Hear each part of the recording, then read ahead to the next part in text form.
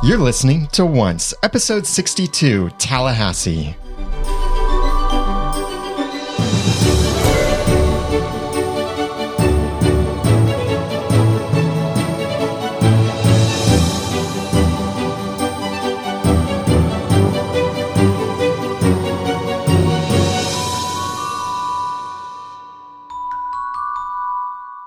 Welcome back to another episode of Once Podcast, the podcast about ABC's TV show Once Upon a Time.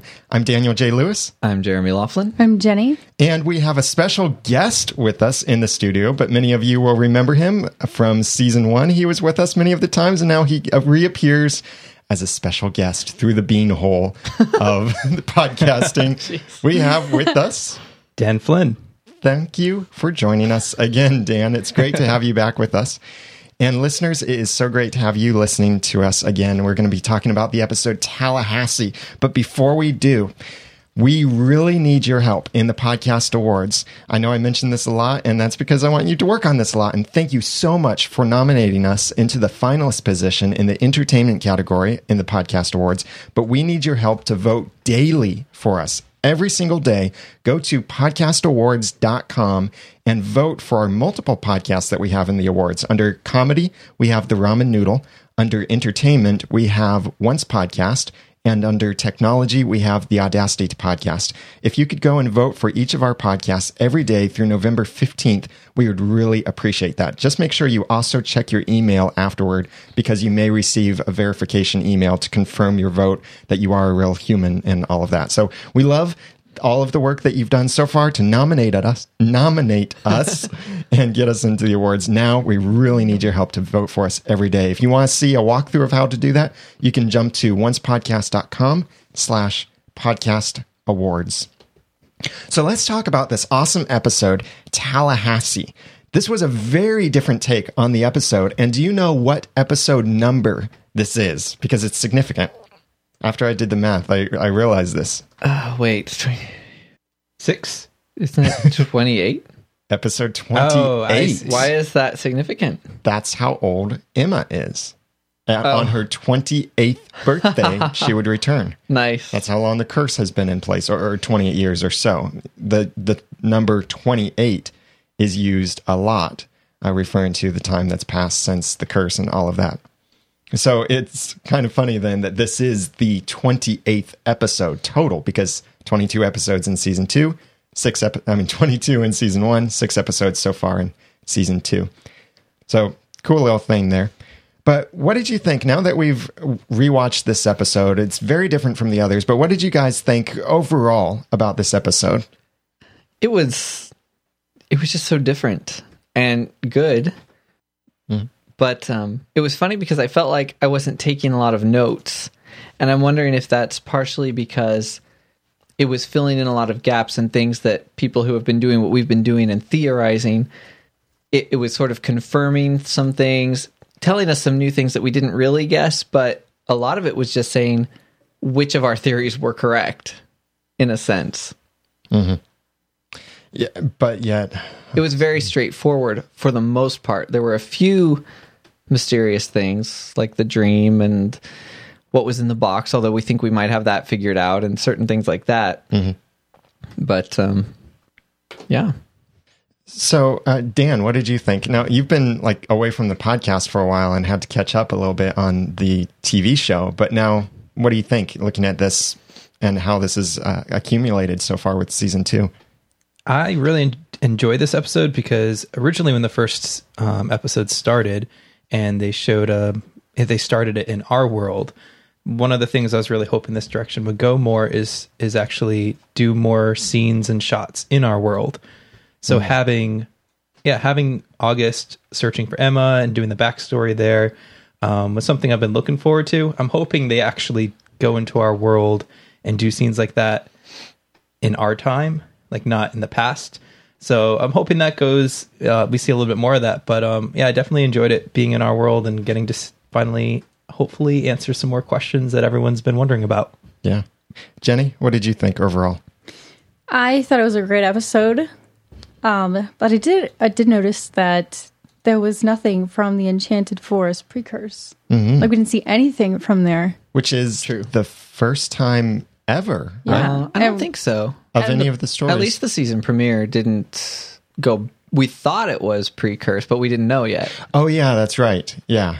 It was present-day Fairy Tale Land, but nothing pre-curse Enchanted Forest. You're right. Yeah. Right. So this is the second time they've done that. Yeah. And I really liked that we spent so much time in Earth, I guess you could say. Yeah. It was the least Storybrooke we've seen in an episode. Yeah. Did we see any of it? Oh, yeah, we saw a very just little Mary Margaret's bit. apartment. Got it. One scene. Yeah. So we've got some awesome things to talk to you about with this episode, and some really cool theories and feedback to get into that we're going to try and squeeze into all of this. But I want to thank a few people who have sponsored this episode of Once Podcast: David Newland, Bonita Still, and Karen Munoz. I hope I'm pronouncing that correctly. Have each of them have sponsored this episode of Once Podcast. So thank you so much for your support and being like co-producers with us. And if anyone else would like to sponsor an episode, please go to oncepodcast.com/sponsor, and that will really help with the expenses of running the podcast and the forums and everything. So thank you so much for your support. Now let's talk about, let's start with our world 11 years ago. It's in Portland, Oregon, and Portland, Oregon by itself is kind of a lost reference a little bit. Jeremy, you were really into the Lost Days, so you want to give a little background to that? I can't remember. I'll probably miss some. There was an episode called Not in Portland. There was a particular, I believe, Juliet's backstory was rooted in Portland, and there were some plot points that were connected. And the villain of Lost, Ben Linus, was born in Portland. Was he? Huh. I forgot. John pointed that out to us earlier. And we've got some other Lost connections that I'll bring up a little bit later. But 11 years ago, so this would make Emma 17 years old. Right. Assuming she hasn't had a birthday yet in Storybrooke. I think if she did, we'd know about it. Probably. They probably would have shown it in some way. So she's 11 years old. I mean, 17 years old. 11-year-old bank robber. So she was 15 whenever he started looking for her. Yeah. That's a long time. Like, what was he doing for 15 years? Yeah, that's true. So August was like 7 or 8 when he left Emma at that foster home, and he ran away. So 15 years later. Yeah. Well, and the date matches up, or the age matches up with what we already know. Like that Emma had Henry when she was 18 and she was in prison. Right. And she got sentenced for 11 months. And that's, we see that at the end, hear that from the end of the episode. But also something though that doesn't quite line up. You may remember the episode Desperate Souls a while back. There was this newspaper article about Emma Swan. And it was this thing that I took a screenshot and very carefully looked at it and read everything about it and tried to figure out what was it that Emma Swan had done that got her behind bars. And I'll just read a short paragraph from this. It says, records show that when she was merely a girl of 17, Emma Swan found herself, ironically, on the wrong side of the law. She was visiting friends of her foster parents in the town of Worcester, Massachusetts. It would prove to be a trip that would earn her a juvenile criminal record. On the evening of June 16th, 1996, Swan, and then it was cut off. Oh, that's weird. So the location doesn't line up. That is very strange, considering I thought Phoenix was mentioned clear back then. Well, Phoenix, yes. She went to prison in Phoenix. Right. But we've always theorized that her crime was committed somewhere else. Oh, I see. Or she was somewhere else when she was sent to prison, and then she ended up having Henry in Phoenix while in prison. But I think that because we only knew this Massachusetts part because we got this screenshot and because we looked at it very closely and copied every single word for word. That's the only reason we have this location, Massachusetts. So I'm not going to blame the writers to say, oh, you guys really messed up here. Yeah, not a huge deal. Yeah. So it was Portland, Oregon. Fine. I'm fine with there being this tiny little mistake between the two things. If it is a mistake. The dates line up, though. Yeah. Yeah, about now dates in Storybrooke, they're not trying to make them absolute. So they're trying to make it more timeless. That's why they're just saying 11 years ago. But Well, when I say it lines up, we saw his birthday. We Yes. saw Neil's birthday. which was what? Something in 77. Yeah, March 23rd, 1977. So, we'll talk more about Neil in a little bit.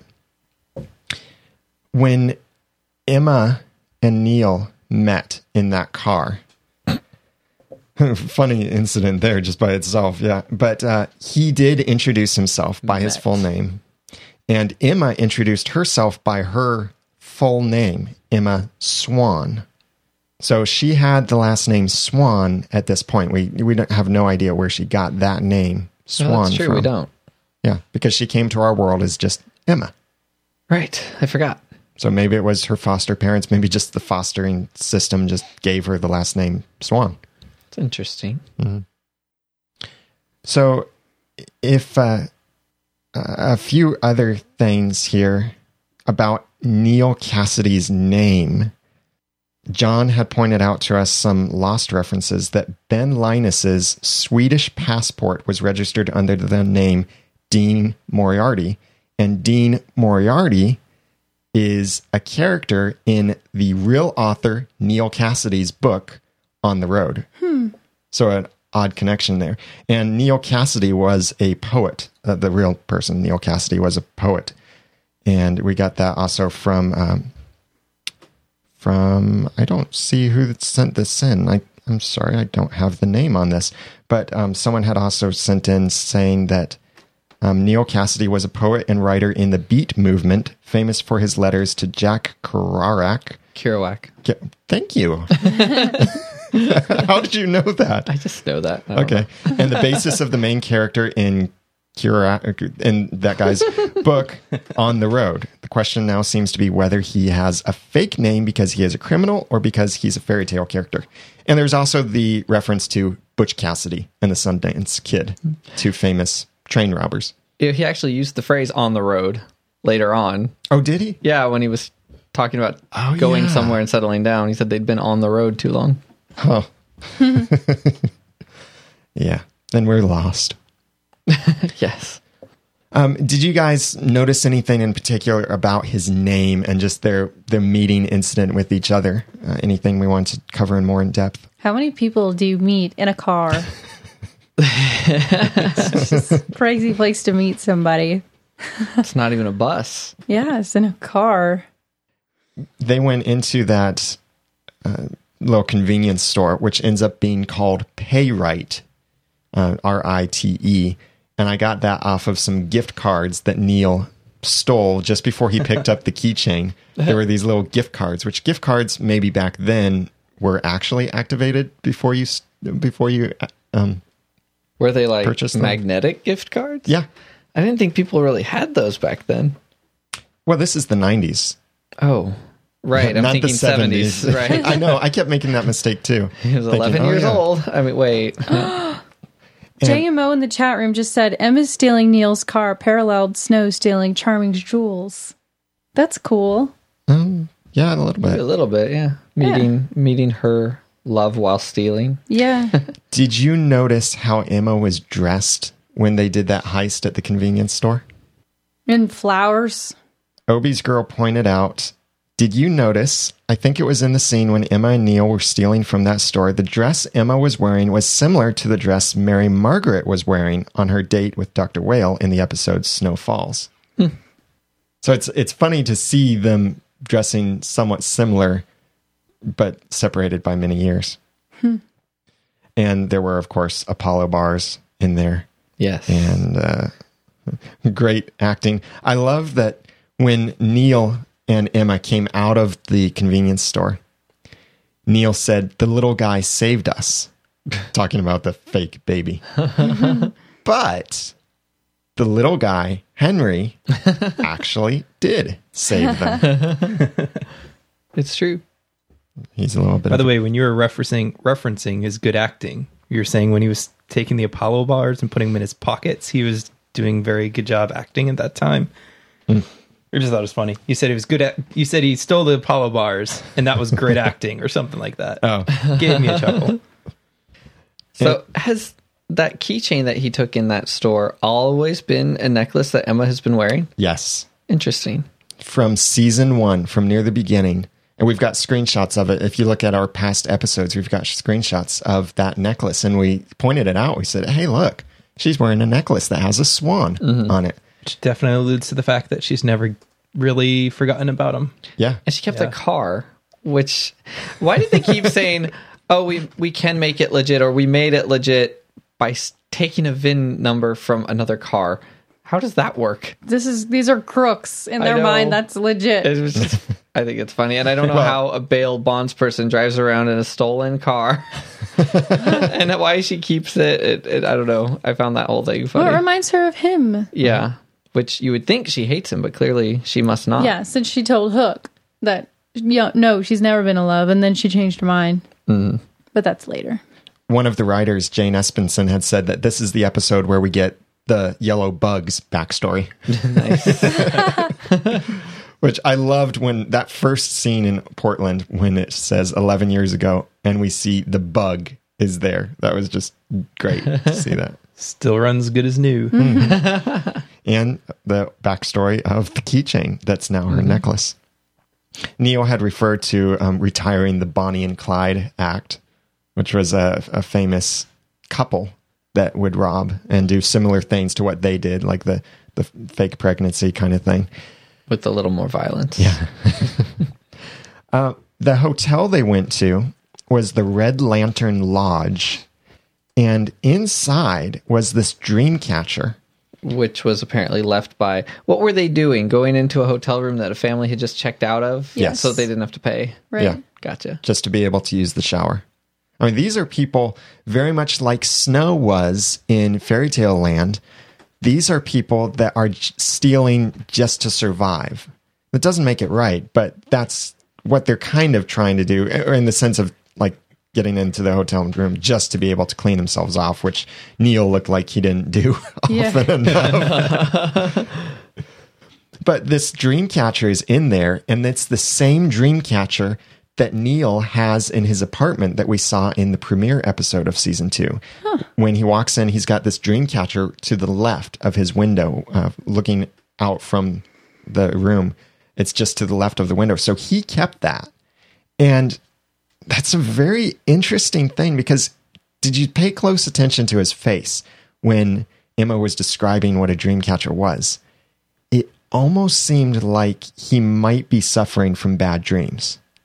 Nightmares. That would be interesting, I guess. Him, as I say, him and half the cast. Yeah.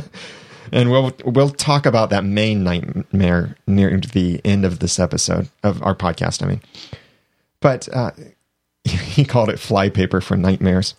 Oh, is that what he said? I was wondering, I was like, wait, where did the fly paper come in? I didn't see any fly paper. So I wonder, does this give a clue to who he might be beyond? He could either be just a person, or he could be someone special with a fairy tale past, or maybe he's Bay. Well, when we finished watching it, I thought, okay, he's just somebody.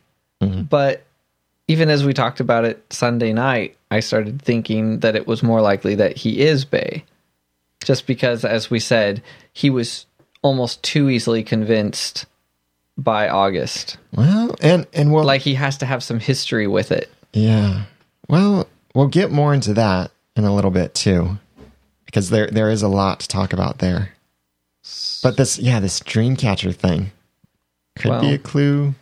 Could be. Could just be that dreams are starting to be involved. Yeah. And Then again, if he's Peter Pan or something like that, then you consider that in the Peter Pan story, there were these lost boys and Indians on the island, and one of the Indians that Peter Pan liked, or there was an Indian girl that Peter Pan liked. Tiger Lily.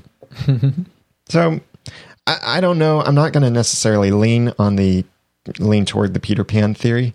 I'm still kind of looking around at theories. But that Wanted poster that an FBI wanted poster in the post office about Neil. I took some screenshots of this, and I'll have these screenshots that in any of these links and screenshots that we mentioned will be in the show notes at oncepodcast.com/62. It says he was born on March 23rd, 1997 in the state of New Jersey. He's 77? Yeah. Is that what I said? 97. Oh, I'm sorry. 77, yeah. He was 5'9", 170 pounds. There's a number on there. Now, listen to these numbers in this. W23 839 209 2039. A couple lost numbers in there, but that might not be anything significant. I don't know what that number is, but he was a janitor at a jewelry store. He has black hair, brown eyes, a scar on his left arm from a knife wound. That's what the poster says. Interesting. Yeah. Scar on his left arm from a knife wound. And the poster also warns that he may be in possession of stolen firearms. So speaking of the poster, why was he at the post office? I was wondering that too. Probably just to be able to receive mail. Everybody has mothers. He was probably sending his mom a card. Maybe he has a P.O. box, and that's just how they try to make themselves look legitimate to people, as they have a P.O. box, and that's what he uses as his mailing address. Right? Where were they? P.O. boxes don't move, though. Yeah, where and was they he? do. Well, no, they've been in Portland this whole time. So that was in Portland, Yeah. too. Yes. But he had said that they were moving around a lot. They were on the road a lot. Yeah. However, didn't Regina say to Emma that you've never been in one place more than 2 years? Yeah. So they could have been there for the 2 years. Well, Actually- except she referred to Tallahassee. Yeah. And they talk so much about Tallahassee in this episode. We never actually see Tallahassee. Yeah. Now I think it really makes sense. You remember in the premiere episode, the song that Neil was listening to when he was walking through New York was the song Charlie's Girl.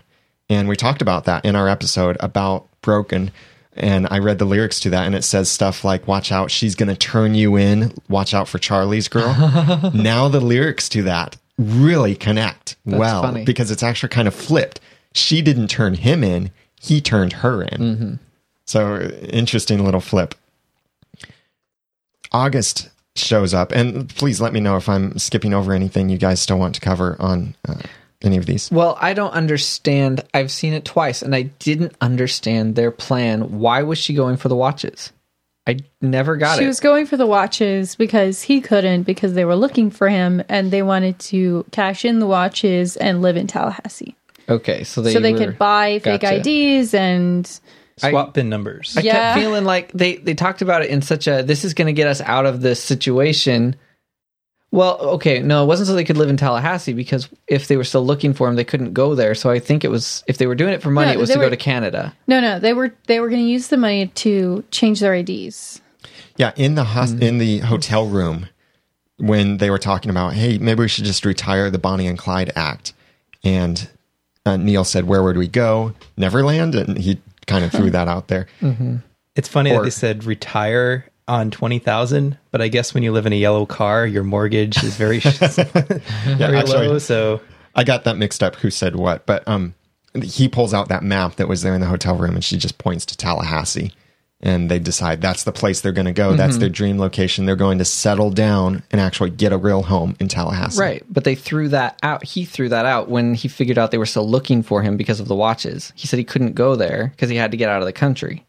Well, because of the watches, he said he referred to fencing the watches in order to get the cash, and then he said then they referred to that could be enough to still go, because he was saying I need to go to Canada. Yeah, I think And that was you what they can't said was come with me. expensive, was both of them going there, not...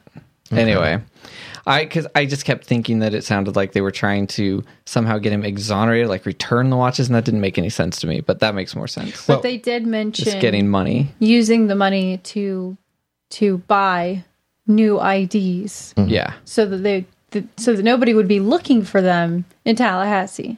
Yeah, well, I can't change their face much, Yeah. but... Yeah. And when Emma had gotten the watches from the train station and came in the car and they kissed, and then he took the watches to go fence them, he did say, or they said, one of them said, Tallahassee, here we come. That's weird. Or something like that. So they were still planning to make it to Tallahassee now that they had the watches successfully, because that's what he was worried about, is I can't get these watches because they'll see me getting them and I'll get caught. But since she got the watches for him, now he's safer. Right. A little bit of a weird plan. Yeah.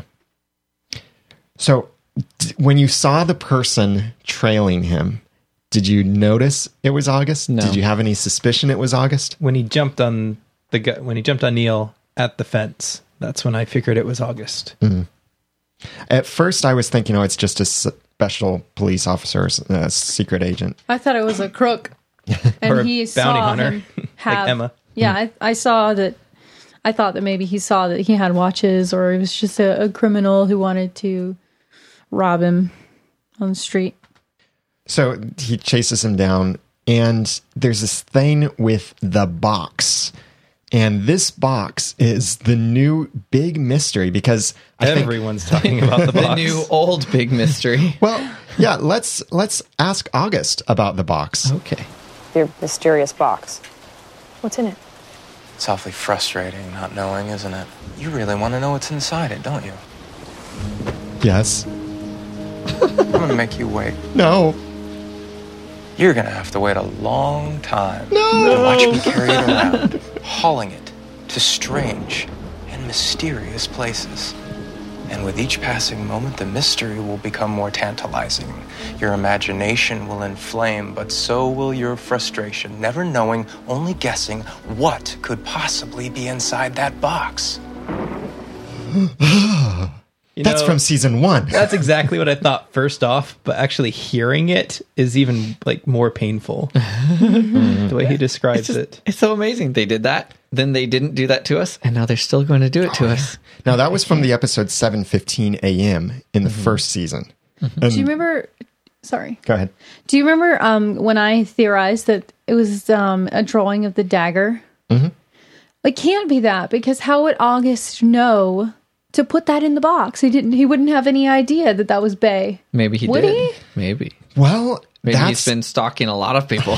Let's talk about this, because there are several theories of what could be in the box. The big theories, I'll say, are maybe it's the picture of the dagger. Maybe it's something magical, like maybe a fairy or Tinkerbell, or we got one suggestion from, I think it was Obi's girl, that maybe it was a miniature portal, or maybe it was the bean, or something like that. No, it couldn't be the bean, because why would August have the bean? He came through Right. a tree. Yeah. Another idea is, I had this idea of maybe it's a picture from the book of Emma and Neil, like from something in their past that only they would know about, and then they realize that August somehow knows, or something. Or a bunch of different ideas of It kind of what makes it me could wonder, what did Pinocchio have with him when he came? Didn't he have a picture of the dagger? be. Well, What could he have had in his pockets? yeah, when you're saying when Pinocchio as a kid came from when- Fairy Tale I Land. see. Maybe it was something he had in his pocket, and it was still magical or something. But if he went to that yeah. land, it would no that longer be magical. he might have met people. There's a lot of story that we missed. Wait, went to what? Phuket, you're saying? Yeah, where he fell and stopped going after Emma and got distracted, and Well, that's after this that he goes to Phuket. it is. Yes, because in the end of the episode, Emma receives an envelope while in prison, and the Lorette, the security guard, says, "Do you know Loretta. anyone in?" Or Loretta, yeah, says, "Do you know anyone in Phuket?" And it's from August. It's the stuff that Neil gets. So is that supposed to be like the original Disney place where he goes and turns into a donkey?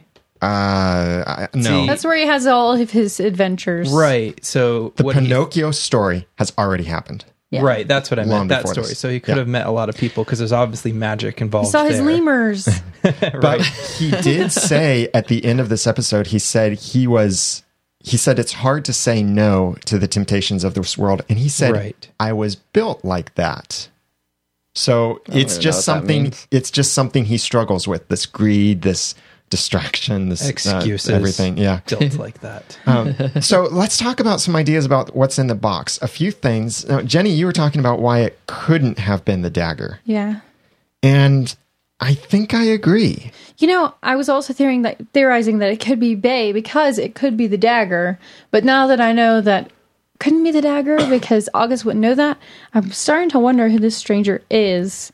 But the one thing that does make me think that it could be Bay is that Bay is the only one we know of in our world who knows about magical things. So what would be in that box that would persuade any normal human being that magic exists? Unless, 3 ideas of who Neil is. He's either Bay, he's nobody, just a normal human that's caught in the crossfire, as August put it, or he's some other fairy tale character.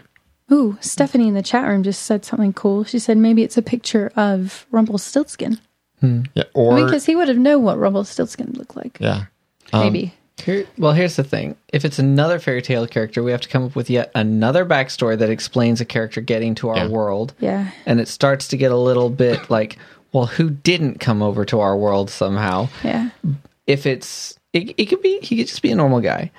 But as far as being Bay goes, we don't know what August has researched, what he's found out, if his life is basically stalking people. Because we had no idea that he was stalking Emma. Right. So you're right. 2 years. And later, somebody pointed out I think in email, I'm sorry, I forget who, that we've always thought that August knew an awful lot about Bay, and that he must have had contact with him at some point in order to know what to call Gold, in order to know anything about Bay and Rumple, and in order to be able to impersonate Bay enough to fool Rumple, he had to have talked to him at some point, and this is starting to look like that. And if it's not that, I don't know.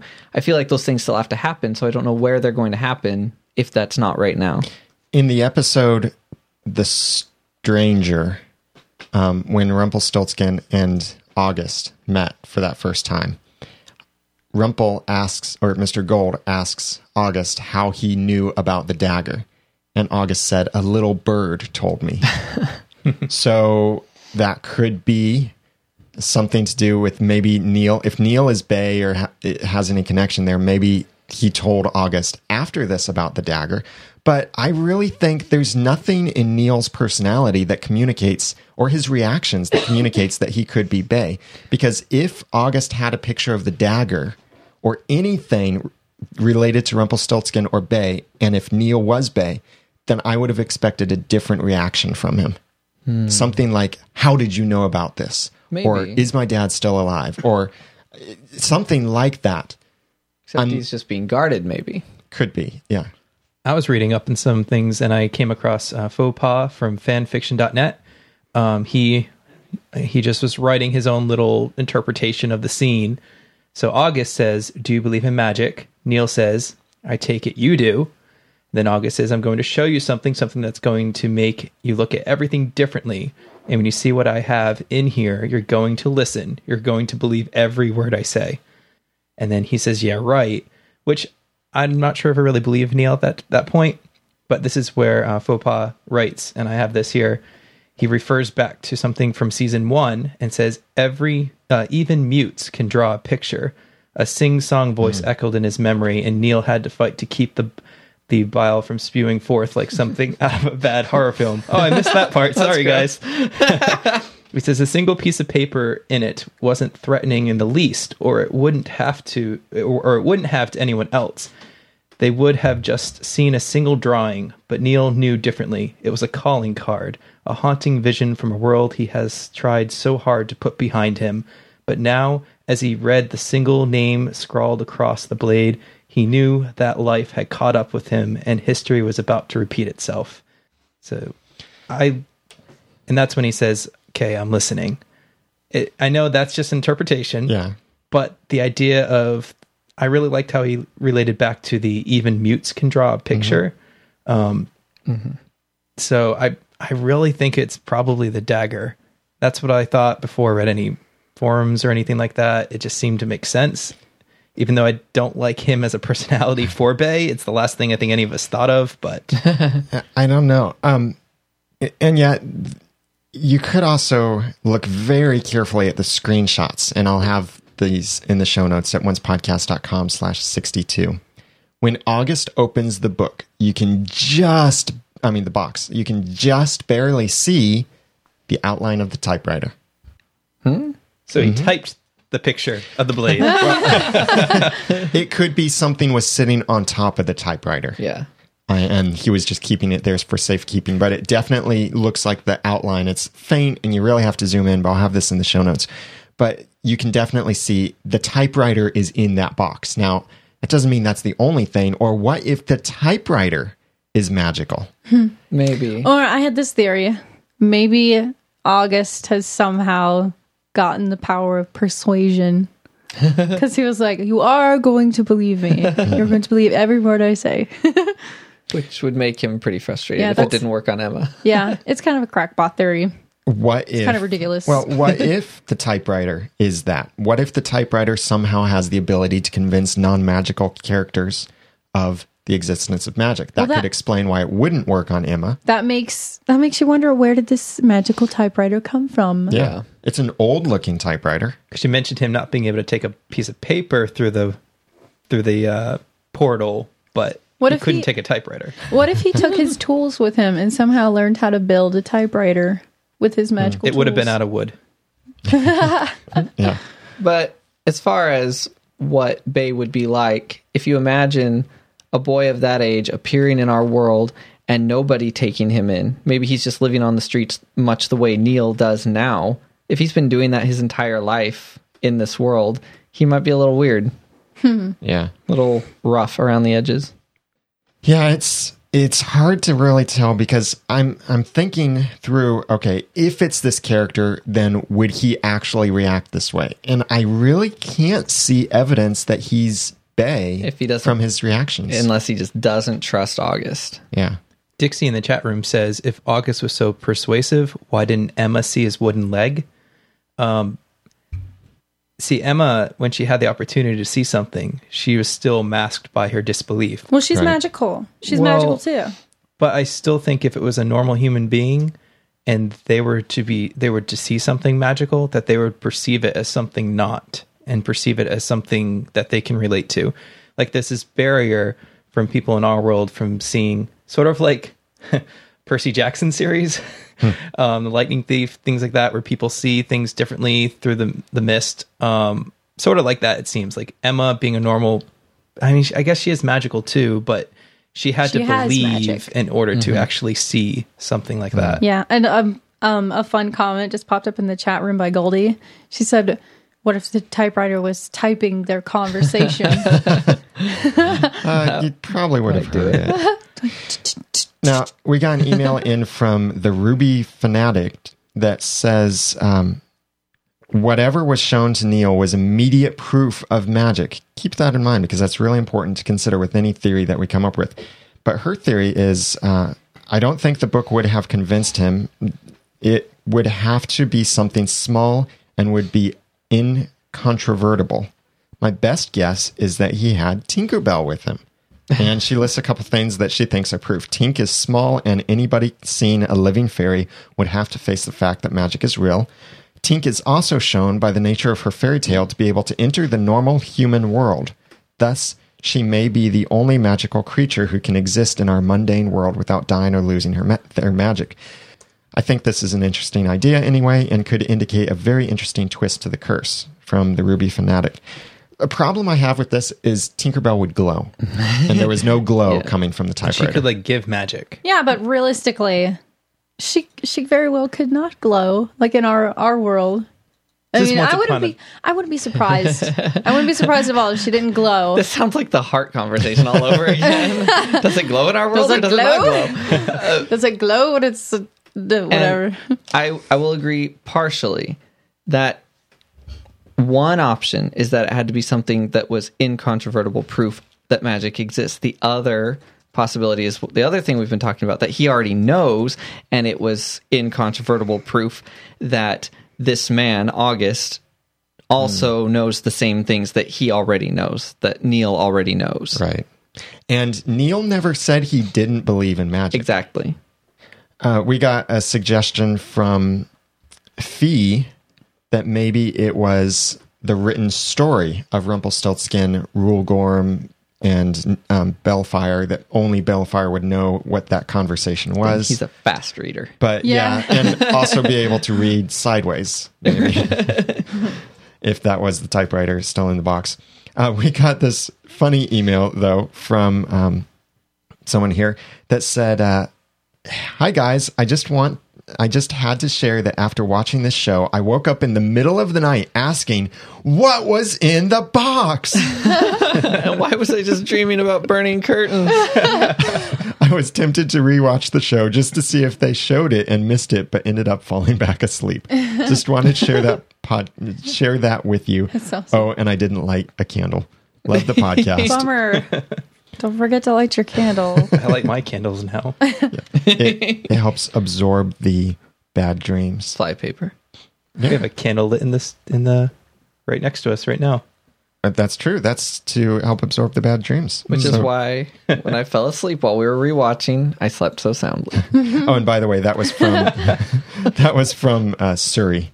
And by the Sent that way, in. Jeremy really did fall asleep while rewatching. The candle was not Sorry. lit during the episode. Oh, that's right. Wow, I was in We danger. blew it out. Anyway. Okay, let's move on. Yeah, let's move on. I know there are a lot of theories about what could be in the box, and we've got a lot of theories over in the forums. So jump over to oncepodcast.com/forums, and you can chat with other Once listeners and fans over there about it. Now I feel like Jefferson, only I'm asking, what's in the box? What's in the box? What's in the box? Now we see... Who's Neil? Who's Neil? Neil's a box. Wait, what? So he makes this decision to let Emma go, and in fact, he turns Emma in, gives the police a tip, and the police pick her up a couple hours later. He goes on to Canada. Why did he agree to that plan? Because he that loves her. But how was jail for Emma the only way? Well, see, something that August showed him convinced Neil to listen to August's story that then August told, which we don't hear him tell the story. And that story was convincing enough that Neil decided, yes, I need to do this. I love her. I'll let her go for now. But when this is over, I can have her back again. But she needs to do this. Yeah, and he knew what would happen whenever he said, when everything's over. Mm-hmm. Like that had been explained as well, because they did refer to it. So we see again the little flower tattoo on Emma's left wrist. And there could be a backstory to that, because this is 11 years ago and she had that tattoo. So maybe there's something even more to that tattoo. The fact that they showed it much more prominently here. Just a little simple flower tattoo. But 2 months later, Neil is in Vancouver. And interesting little thing, that is actually Vancouver in the background. It's usually cities... movies are often, and TV shows are often filmed in Canada near Vancouver. And most of the time when you see cities, it's actually Vancouver. But this is actually one time where when they're saying Vancouver, it is actually Vancouver. But this is 2 months after this incident. So maybe 4 months or 6 months total in their relationship. But at one point it did still say 11 years ago when it showed the picture of Emma or the video of Emma in jail. So this is 2 months after Emma was caught. And I really think you can see in August's eyes the greed, the, wow, that's a lot of money I could use, kind of look in his eyes when Neil pulls out that money. Mm-hmm. About $20,000 or $10,000, or it's a lot of money. And you could just see it in his eyes. But this whole thing that Emma gets 11 months in prison, and this is supposed to help her detach from Neil so that she can focus on doing what she needs to do. I think that's why they had to split up and why she had to go to jail, is to get that complete detachment from Neil so that she doesn't try to look for him, doesn't try to go after him. Mm-hmm. Even though it was a terrible, painful thing, I think that's why. By the way, you mentioned you thought August was saying, wow, that's a lot of money. The thought that went through my head was, wow, this is illegal. I wonder if my nose is going to grow, type of thing. Like, not like necessarily nose growing, but it seemed like a look of concern whether he was going to get caught. That's what I sort of pictured. Yeah.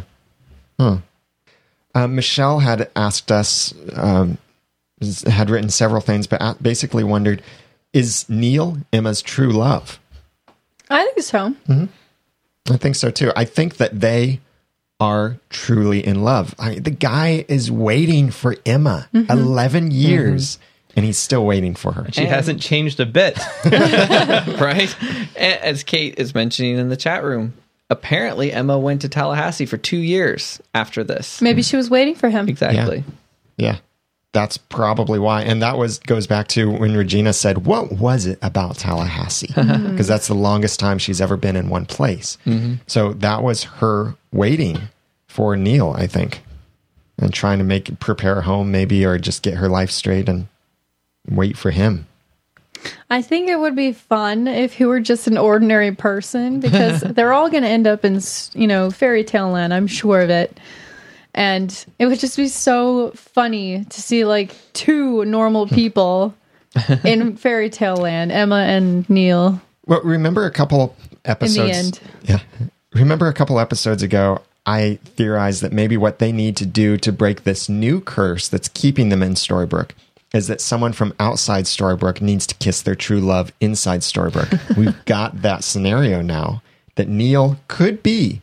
I'm thinking he is just a normal person that's caught in the crossfire, as August put it.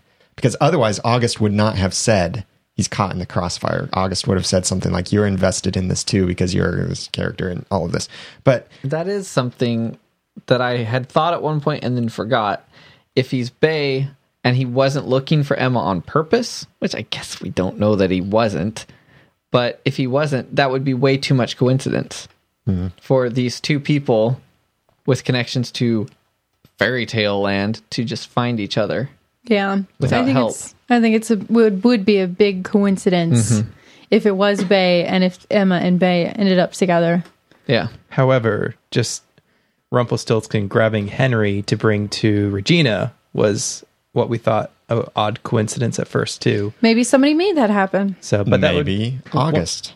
Right. And that is true, but it could make a lot of sense once again of why, Rumpel was trying to bring Bay in by taking his son, but I don't know. Maybe. They wouldn't have known it was his son. Maybe Rumpelstiltskin sought out Henry, knowing that Henry was Emma's.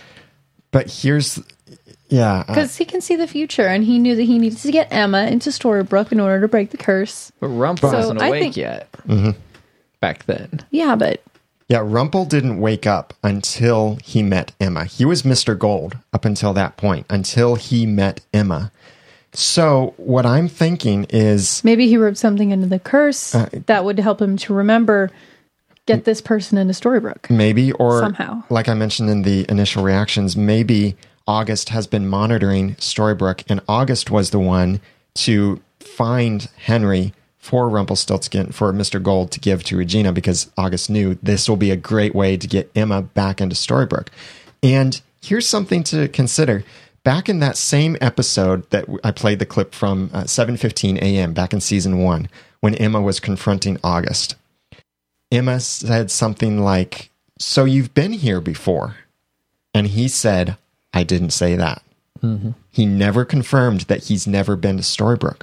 So maybe August has been to Storybrooke, other than the fact that they showed up from the tree just outside of Storybrooke. But maybe he has been inside Storybrooke before, and maybe that was to bring Henry, and maybe... oh, okay.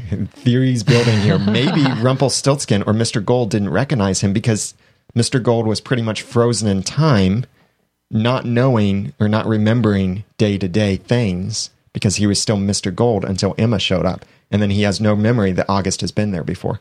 If August did that, that also explains that why originally we were all confused why August and Henry were spending so much time together, and why August was showing so much attention and interest in Henry.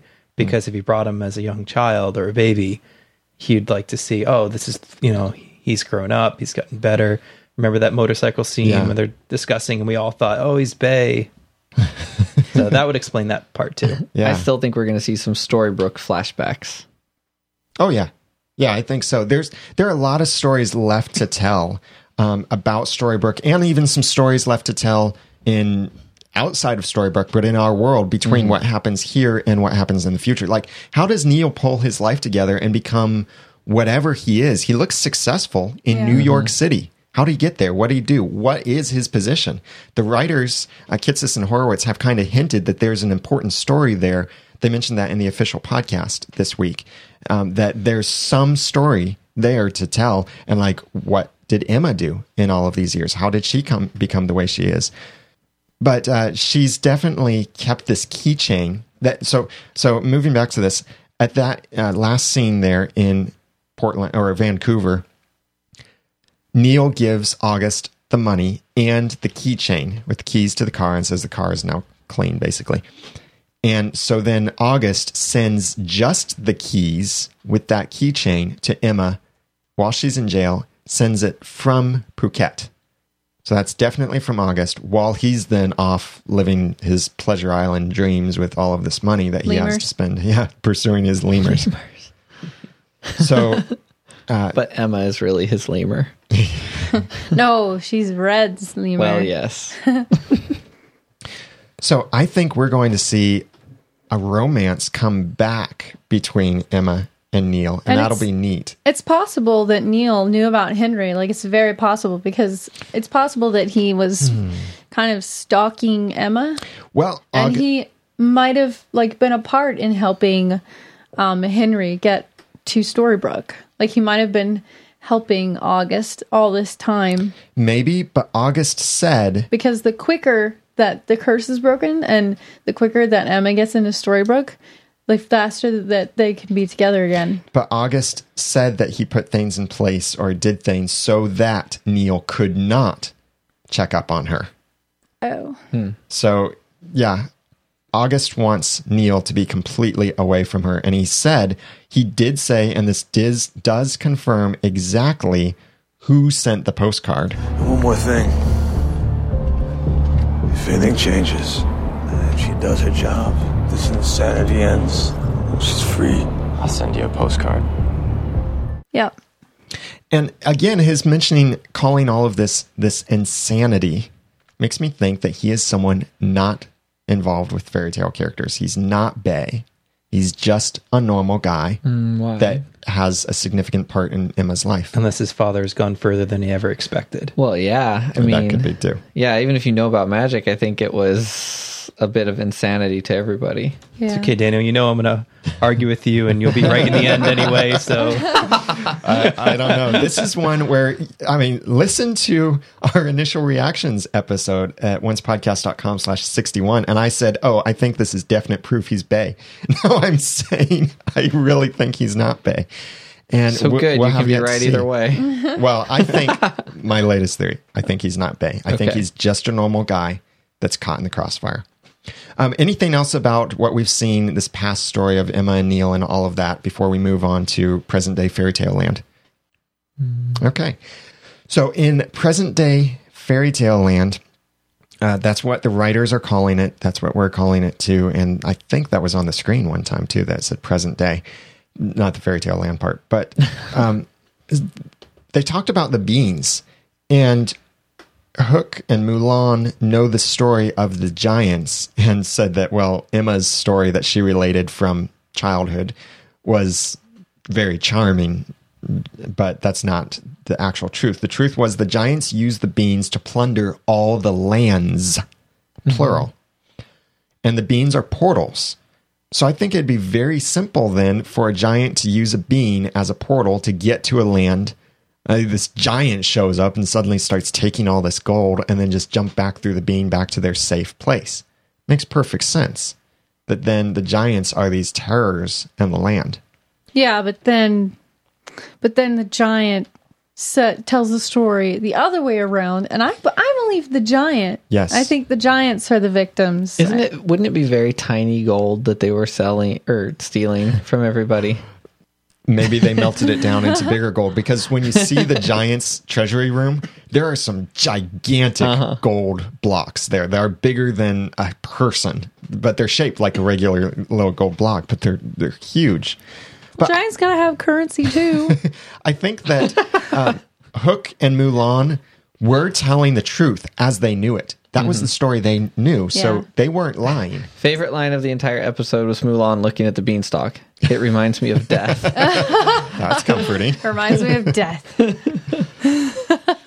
Yeah.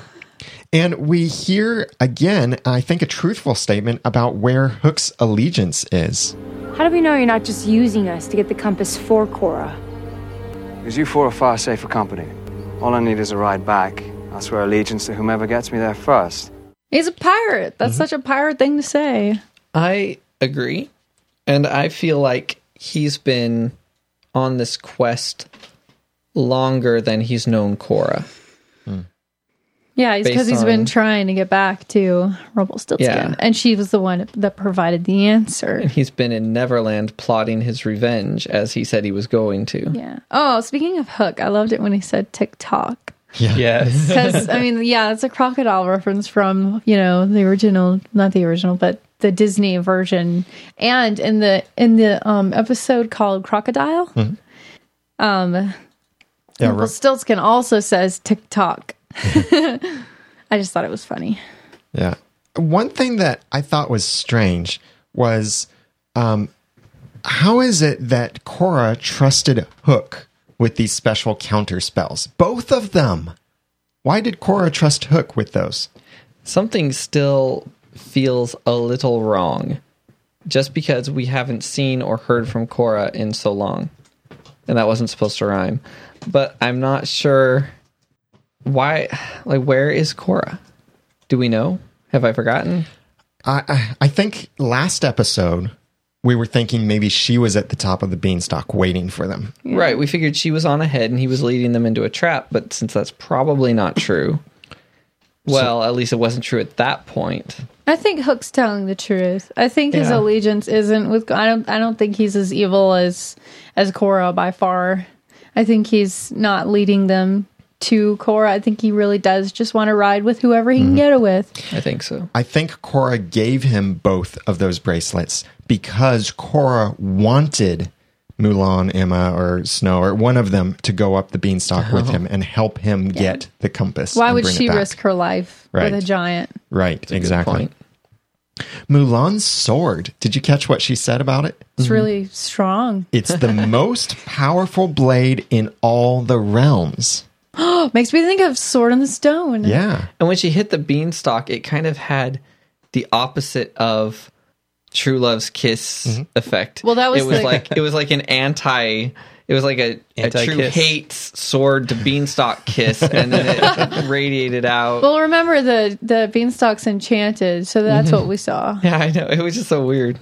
Like, oh look, that's what magic looks like. I really love the part when Emma hangs the bag on Hook's hook. It's like, here we go. Make yourself useful. You make yourself useful, yes. Yeah. Oh, and another thing about my thoughts about Hook and his questing is, from what he said to Emma, is this not his first beanstalk? He's a pirate. There's a lot of treasure up there.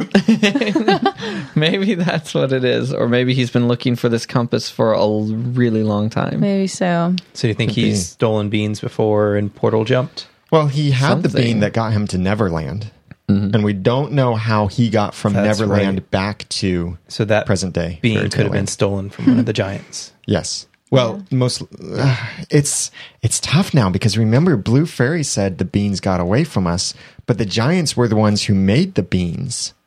So did the they fairies? Went to the sky that's sort of away from them. Did the fairies maybe steal the beans from the giants, or maybe the fairies just somehow acquired the beans? I was just thinking of that. Maybe they were just partners in this. I always thought the fairies were evil. Well, consider this.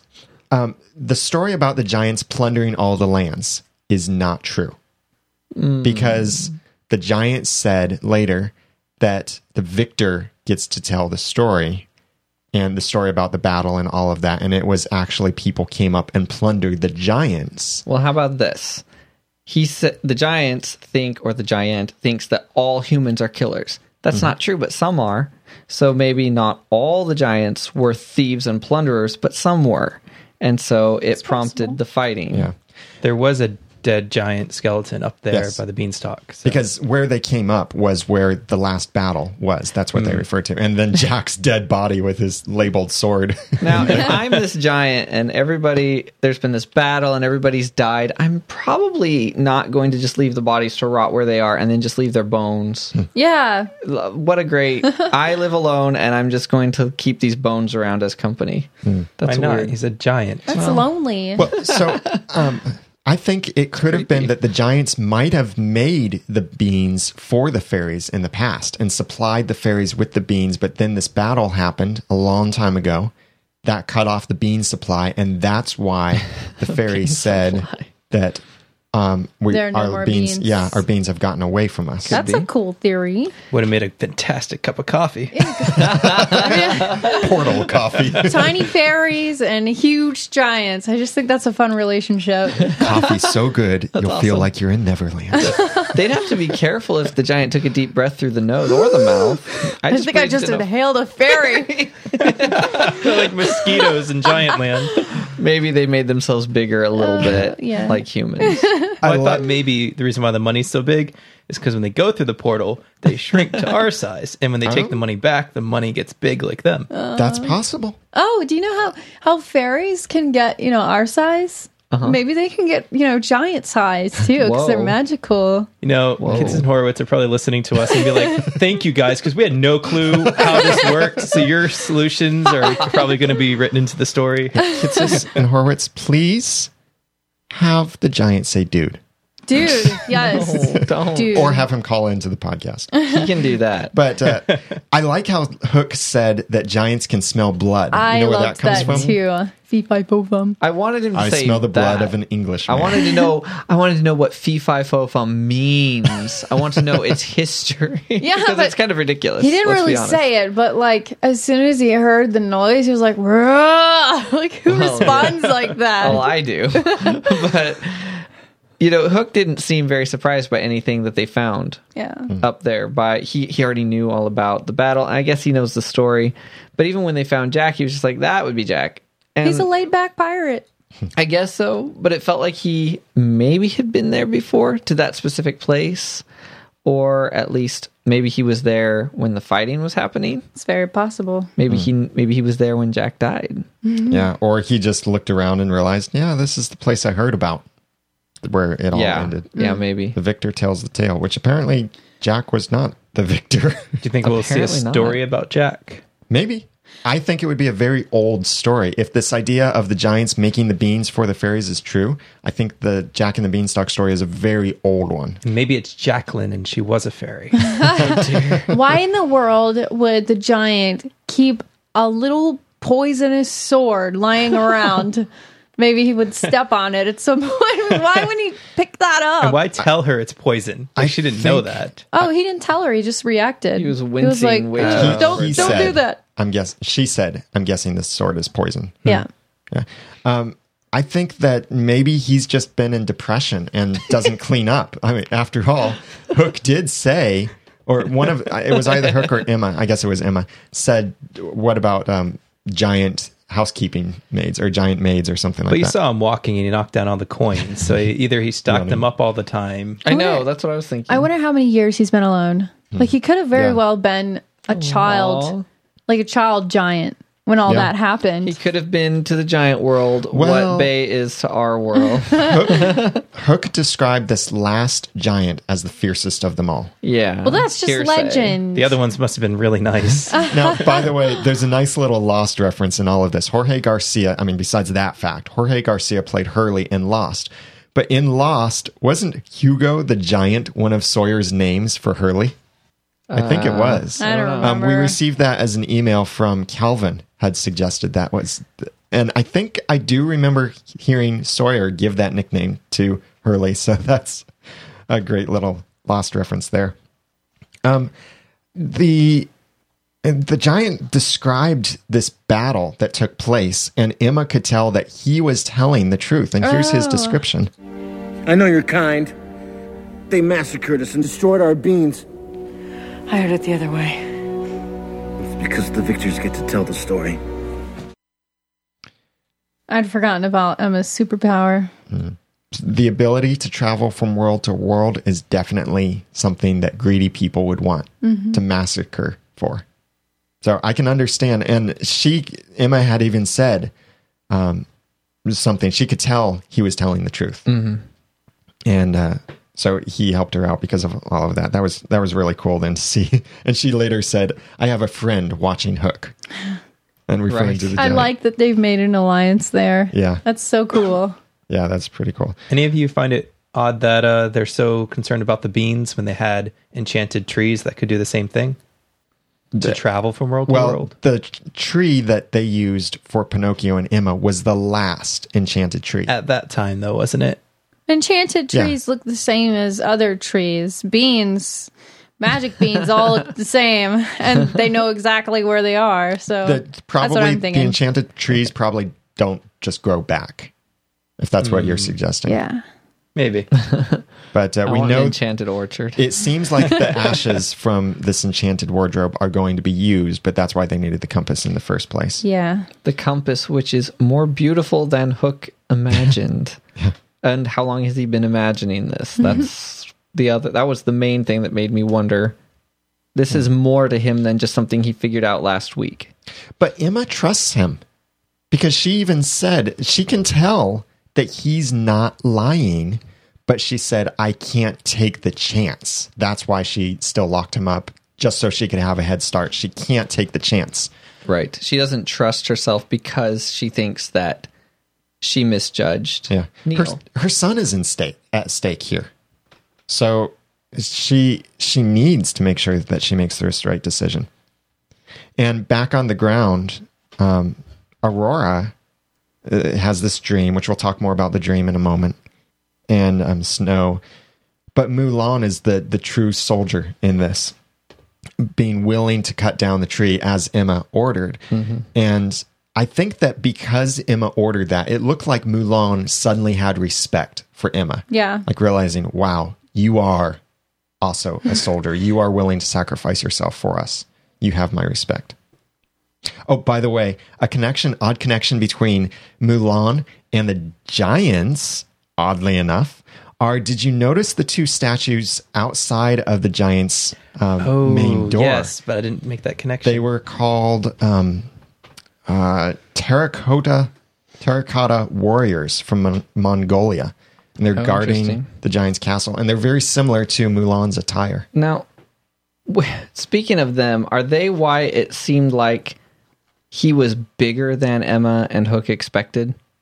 Yeah. Or were they just going by the doorway? Or both, I think, because of those statues there. And when the giant came out the doorway, he had to duck under it. Yeah. Because the first time I watched it, she reacted the way she did, and I thought, he's a giant. What were you expecting? But I guess if you thought the giant statues were his size, then and that's why Hook then improvised and had to run around to get the giant to bend over so that he would be on eye level with Emma, so she could throw the stuff at him. The poppies. She threw that stuff at him, and he went down. If a giant with giant lungs would get knocked out from that, then a little sniff of the air after that would be intoxicating for any human. Oh yeah, I hadn't thought about that. They're all passed out together. Maybe he just sucked it all in. Maybe. With lungs that big. It's magic, so it only hit its target. I don't know. Yeah. That's funny. So anything else about present day fairy tale land before we talk about the dream? We're going to talk about that next, but anything else before we move on? Okay. No, I want to talk about this dream. There's some great discussion. This dream. By the way, Aurora, she describes it so much, like in so much more detail than Henry does. Well, it's a typical girl thing. Let me play this for you. Here's what I did. I got both Henry's description of the dream and Aurora's description, and I pieced these together for us. So you're going to hear one bit after the other. So listen to this full description from both of them of the dream. It was horrible. It was the same as last time. I just had the worst nightmare. I was in this room, this red room. And there was bright blood red curtains. I was in this room, and it was red. There was no windows or doors, so it didn't make sense, and I couldn't get in or out. I was trapped. And there was no doors, no windows. The curtains, they were on fire. It was horrible. and these curtains, and they were on fire. I was hunched in the corner, and I looked over into the other corner. I was in this corner, and I was looking out. And in the shadows, there was someone else there. And there was someone else there. I could just see his eyes. He was looking right at me. She was staring at me through the flames. That was really creepy. Super creepy. Hearing that makes me excited to think that possibly they were on opposite sides of the room looking at each other. That's what I think. Someone said, oh, they're looking at Cora, but Henry says she was looking, and Aurora says he was looking. Yeah. Yeah. They both said there was no windows or doors. Why didn't they say were? It's a bad grammar dream. Bad grammar dream. Funny. Well, so a lot of people have theorized that there's this connection with Cora, but I really don't see why. What did Cora have to do with the sleeping curse? The nightmares are the result of the sleeping curse. Cora had nothing to do with the sleeping curse. Maleficent did. You know, the only difference between their two descriptions were Aurora saw a guy in the shadows and Henry saw a girl behind flames. Yeah, and opposite corners. Opposite corners, yeah. They both describe themselves as being in a corner and seeing someone on the other side. What's up with curtains and with a room with no windows or doors? That really doesn't make sense. Dan, do you know the name of were you about to mention it? There was a movie or a TV show. I can't find it on my notes, but there was something that had a scene very similar to this, a kind of freaky thing that I'm hoping the chat room can correct me on this, but it had red curtains, no windows, no doors in this special room in some movie, but Twin Peaks. Thank you, chat room. That was Rumple's Girl. Twin Peaks pointed that out. I haven't seen that, so I can't really speak. I was going to try to see it before during this podcast, but time just didn't allow. But yeah, Twin Peaks, that there's this room very similar to this. So that could be their idea about this. But I think they're seeing each other. I think that would be cool. And when Aurora described the dream to Snow, Snow said, "The nightmares will fade. Trust me." I think Snow is telling the truth. She did seem to she did look away right after she said that, as if she's kind of trying to dismiss it, but I think she's telling the truth. And I think this is giving us a key. Now, here's my overall theory. I want to see what you guys think, and I want to hear your theories too. My theory is they are seeing each other. Aurora is seeing Henry and vice versa. And that happens for anyone who has been cursed by the apple and has these nightmares afterward and is sleeping at the same time. They see each other. So but why? Why would they be so scared? Because of it's a scary thing that they're in this room with fire, and it's just scary. That's it's a nightmare as a result of this curse, the sleeping curse. That could be just part of the sleeping curse, is that your dreams are nightmares. But what's the point for the plot of doing that? Okay, here's my idea. I think Henry and Aurora will be able to communicate. Okay, that's what across worlds, and with Snow saying the nightmares will fade. I think that's saying there's a time limit now. They have to do this quickly, and maybe if they try to do it, they're going to get cut off. They're going to run out of time and not be able to get the rest of an important message across to the other person. Yeah, but how would she know? Because would she have been able to communicate to somebody else who had sleeping cursed dreams? Well, here's one idea. Looking at it from Aurora's perspective, here's one idea, is that maybe when she has this dream again, she describes it, and maybe Emma is nearby and asks questions, and Aurora has noticed more details and starts to describe the person, and Emma suddenly thinks, that sounds just like Henry. Henry ate the apple. Are you having the same dream that Henry's having? Are you seeing Henry? Or even, except that for the fading thing, maybe Snow will have it too at the same time as Aurora, and they'll both see the same thing. And they'll start to figure it out. Maybe Snow is still having the dreams, only she's used to it, perhaps. She said they'll fade away, trust me, which sounds like maybe she had the dream, and since she was the only one sleeping from as having the nightmares as a result of the curse, maybe there was no one else for her to see, because she almost seemed like she recognized the dream up until that point where There was somebody Aurora there. mentioned someone else was there. So that could be the new part of this dream to Snow White, but Snow White might not be having the dream anymore. So I think if anyone's going to recognize that this could be a way for them to communicate, it might be Aurora and Emma talking about the dream, because Henry wouldn't recognize Aurora. No. So Henry might not have a reason to suspect that this dream could be either a portal, an actual portal, which I kind of doubt, but maybe more just a way that they can communicate with each other, albeit a very scary way. Yeah. So Mary Margaret's going to have to convince Aurora to try to reach out to Henry and say something within the dream for Henry to realize this person knows him. See, I like that, and I think that is true with the communication.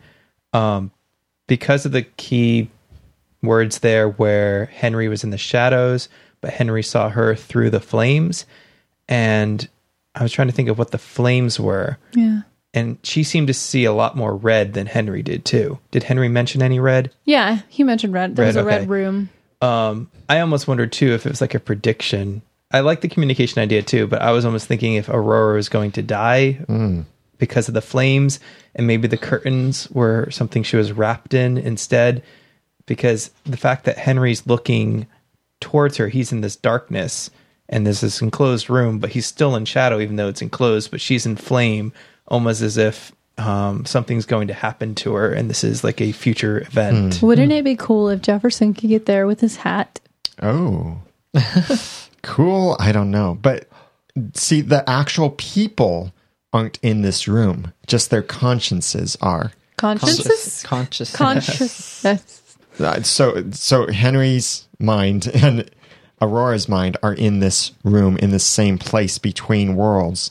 So I don't think it could necessarily be a portal, but maybe a line of communication. In our initial reactions, I know I said it could be a portal, but now the more I think about it, I'm thinking, no, this could just be a way that they'll communicate. It could be a lot of things. I was going to throw something way out there that I realized the more I thought about it, it's not really that true. Couldn't happen, but I was thinking, okay, Rumpelstiltskin, Bay's father, can see the future now that he's Rumple. So maybe Bay can have that power, and then Henry, being the son, can have that power. So Henry seeing the future of Aurora dying because he's the grandson of Rumple. But I don't think that works. Yeah, I don't know. I like the communication idea. I think that would be awesome to see. Yeah. Oh my goodness. I just thought of something. Clearly. So if they have this dream because of being cursed, didn't Snow say she had nightmares while she was asleep from the curse? Well, yeah. No, I mean actually asleep before Snow White woke her up. Did she say she had nightmares then? Chat room, please correct me if I'm wrong. I'm thinking she did say she had nightmares before Charming had kissed her. Sounds vaguely familiar. Maybe. Or I don't know, but some in the chat room are saying yes, she did. But here's my theory. The apple that poisoned Henry is still in Storybrooke as the apple turnover. What if someone, like maybe Regina, decides to sacrifice herself in some way to try and prove, or to try and help bring back Emma and Snow? Or what if someone, though... It would be moldy by now. Not Just necessarily. saying. This is only a few days after the curse has been broken, so it wouldn't necessarily be moldy. Daniel would eat that. What if someone else tries to eat the apple turnover, intentionally cursing themselves with these nightmares so that they could try and communicate? It's at the police station in a baggie. I think it's starting to get a little too complicated. Evidence. So you think there would randomly be a third person? Right when we there could start be. thinking... But we haven't seen that apple turnover since the finale of season 1, but they had it at the doctor's. Wasn't it put in a bag as evidence? Yeah, Emma had it as a bag. So, in a bag. And Rumple's girl is telling Celeste that we saw it. It was at the hospital. Yes, at the hospital. Dr. Whale had it. He looked at it and he said, no, it can't be anything poisonous. But that was before the curse was broken. So, I don't know if that'll come into play or not. I mean, they might have just decided, okay, yes, this is poison. Let's destroy this. And that's the end of it. And Henry's going to have to be the one to communicate. If this is a communication portal, which I'm convinced that's what this is. Okay, so I rattled on quite a bit, and we're running a bit over time, but I want to give you guys any other... what are your thoughts about this dream? You know, the reason I said that it would be cool if Jefferson could get there with his hat. I mean, he still does have the hat that Emma made him. That's one thing. And I don't remember who it was. I think it might have been you, Jeremy, that said that it kind of sounds like the inside of his hat, the room that they're describing. I didn't say that. It doesn't. Oh, well, somebody said it was because there are no... I mean, just the inside of his actual hat, not the rooms inside the hat. Curtains, yes. I think we're just seeing the beginning of a new thing, a new mystery, and we don't really have enough information yet. It's too sinister to simply be a means of communication. I think it may even be being done to them. Cora is an obvious choice in that case. Yeah, but how would she be connected to any sort of sleeping curse? I don't know. It's just, maybe it's a window. Maybe it's not even completely connected to that. Maybe it's an opportunity for her somehow. But it sounds, it has qualities of premonition, and it has, or some kind of other perception of something that is happening being done. The only thing that kind of makes it seem linked to me is that it's red. And Cora, if she's the Red Queen, then she's, red. Yeah. But then if we're going to talk about colors, well, there's also Ruby is very heavily associated with red, more so than Cora. It's true. So. Such a mystery. Yeah. I don't know. Dan, any other thoughts on that? Or let me open up to you guys. Anything else that you want to say about this episode before we wrap up our discussion? I liked it. The chat room was wanting us to mention Emma hugging Snow when she got down from the beanstalk, which is kind of a step for her character. Yeah. Actually, I think you saw several maturing and making up steps between, because Snow and Aurora, Snow said, I'll look after you. And there seemed to be a trust and forgiveness between Snow and Aurora. And then the relationship with Snow and Emma, strengthened in this. Right. Roughing it kind of makes you kind of bond. And they're basically roughing it. Yeah, and since I've said the other things, I have to say that Aurora and Mulan seem to be, they fit with the story now. They seem to have found their characters and a little bit more and figured out who they're supposed to be. Yeah. I still think it could be possible that Mulan is a spy for Cora. Yeah, Maybe. I think. But all in her private moment, she looked pretty reluctant to me to go start chopping down the beanstalk. Yeah, maybe she just wanted the compass. Maybe she was thinking, I wonder what Cora will think about this, because I haven't gotten her compass back.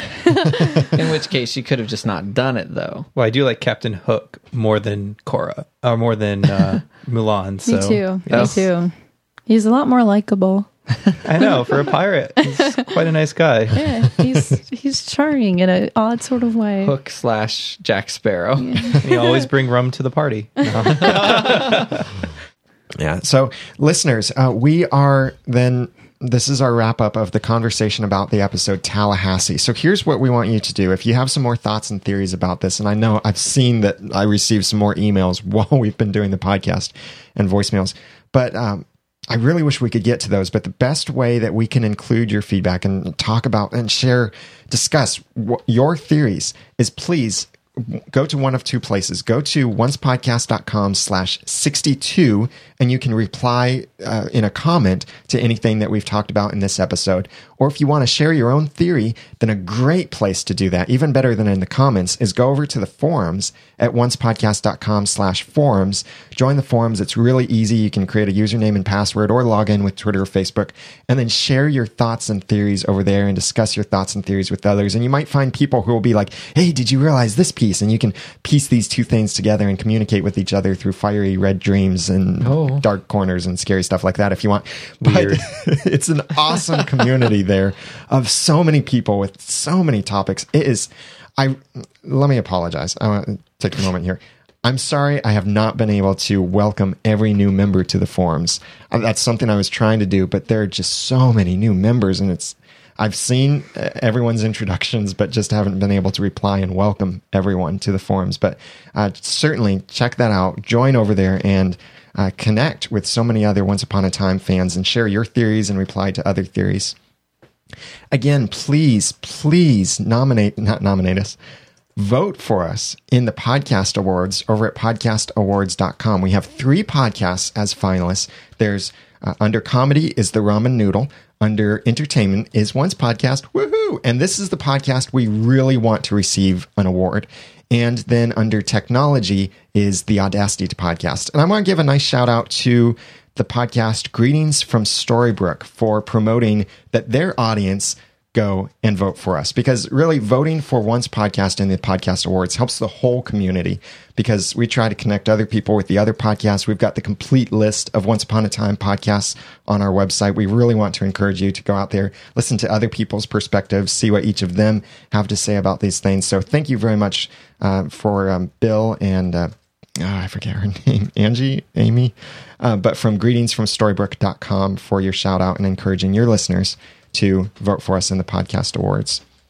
I also want to give quick shout outs to Cam's dad, Othello32, Unclarity from Brazil, and Perpetual Dreamer from Canada for leaving great reviews for us in iTunes. We really appreciate that. And you can review us in iTunes yourself by going to oncepodcast.com/iTunes. Now, we have a new episode of Once Upon a Time this Sunday. And just take note, there will not be an episode the week after that, the Sunday before Thanksgiving, but there will be an episode the Sunday after Thanksgiving. And I'll have a brief spoilers segment provided by Hunter after the music and after we finish this episode. So you can listen to that if you would like to hear some spoilers about upcoming episodes. But mark your calendars to, if you can, join us for the Eastern and Central Time viewing of the Once Upon a Time show on ABC, and we'll have a chat room going and you can chat with us as we're all watching it at the same time. And then we have our initial reactions podcast live 15 minutes after the show. So we go live at 9:15 Eastern Standard Time. That's GMT -5 over at oncepodcast.com/live. And you can join us when we do these full discussions on Wednesday evenings at 8:30 p.m. Eastern Standard Time, GMT -5. over at oncepodcast.com/live. And last thing that I want to ask you to do is send us your thoughts and theories about the upcoming episode. Once it airs, get ready to call our voicemail number or send that email to us with your thoughts and theories, or go in the forums and share them. Our feedback information is the email address. You can send written or recorded feedback to feedback@oncepodcast.com or call 903-231-2221 any time of the day. Or you can go to oncepodcast.com and click on the Send a Voice Message tab and send your message right from your computer, an audio message right from your computer. And I'm sorry we can't include all of the feedback. We received so much, and it's such great feedback. I'm trying to include as much as we can and at least reply if I can't include it. But thank you so much for your great thoughts and theories, and we look forward to your thoughts and theories on the next episode. So please remember to vote for us every day before November 15th, because time is running out. Tick-tock, dearie, tick-tock. And you can follow each of us on Twitter. Follow the show on twitter.com/oncepodcast. And I'm Daniel J. Lewis. You can follow me at twitter.com/theramennoodle. I'm Jeremy Laughlin. You can follow me at twitter.com/Phlegon. That's PHLEGON. And I'm Jenny, and you can follow me at twitter.com/Jenny's Nook. And I'm Dan Flynn. You can follow me at twitter.com/DanFlynnDesign. So get the links and screenshots and show notes and all of that we mentioned for this episode over at oncepodcast.com/62. Vote for us in the Podcast Awards. Send your thoughts, feedback, and so much more, so that we can figure out what's going on here, and check out the other Once Upon a Time podcasts as well. So until next time, make sure that you always keep a bag of Poppy handy with you, in case you meet a giant. Thanks for listening.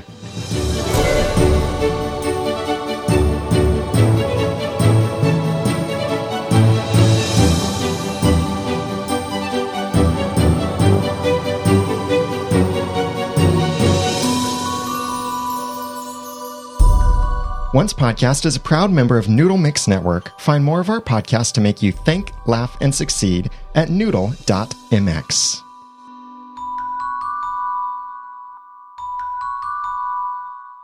Big thanks to our sponsors for this week's episode of Once Podcast, David, Bonita, and Karen. If you'd like to be a sponsor of an episode of Once Podcast, or maybe several episodes, please go to oncepodcast.com/sponsor. And now, a special spoilers segment from Hunter. Hi, Hunter Hathaway here for the Once Podcast, and it's time for some spoilers. Season 2, Episode 7, Child of the Moon. Written by Ian Goldberg and Andrew Chambliss. Directed by Anthony Hemingway. It's the first curse-free full moon in Storybrooke, and a dead body is found. Ruby finds out she can't escape her fairy tale land past just because she's in Storybrooke, and believes it was her. To keep it from happening again, she must be locked up. But are the jail's bars and doors strong enough to hold her? Albert Spencer, also known as King George, leads a group determined to find and kill the wolf. He also threatens to expose David as the shepherd and not the prince. Down in the mines, Leroy finds something that may be able to help bring back Mary, Margaret, and Emma. In past fairy tale time, we meet a spooky fairy tale land woman named Anita, who claims to be Ruby's mother. But here's the problem. Granny told Ruby her mother has been killed by humans. Anita is the leader of a pack of humans who, like Red, turn into wolves. Annabeth Gish stars as Anita, and Alan Dale is back as King George. In casting news, Once Upon a Time is looking for someone to fill the role of Gerhardt, who will appear in Episode 12, a handsome, idealistic military man in his late 20s with a family he loves. Jorge Garcia has made a comment to The Hollywood Reporter that we have not seen the last of the giant. Okay, now remember that box that August showed Neil last week? Well, I've heard it from the mouths of Adam Horowitz and Edward Kitces that we will find out what is in the box this season. Also this season, we will find out more about the sleep curse nightmares that have affected Snow, Aurora, and Henry. That's it for this week. Be sure to follow me on Twitter at twitter.com/bitofpixiedust. Enjoy the episode!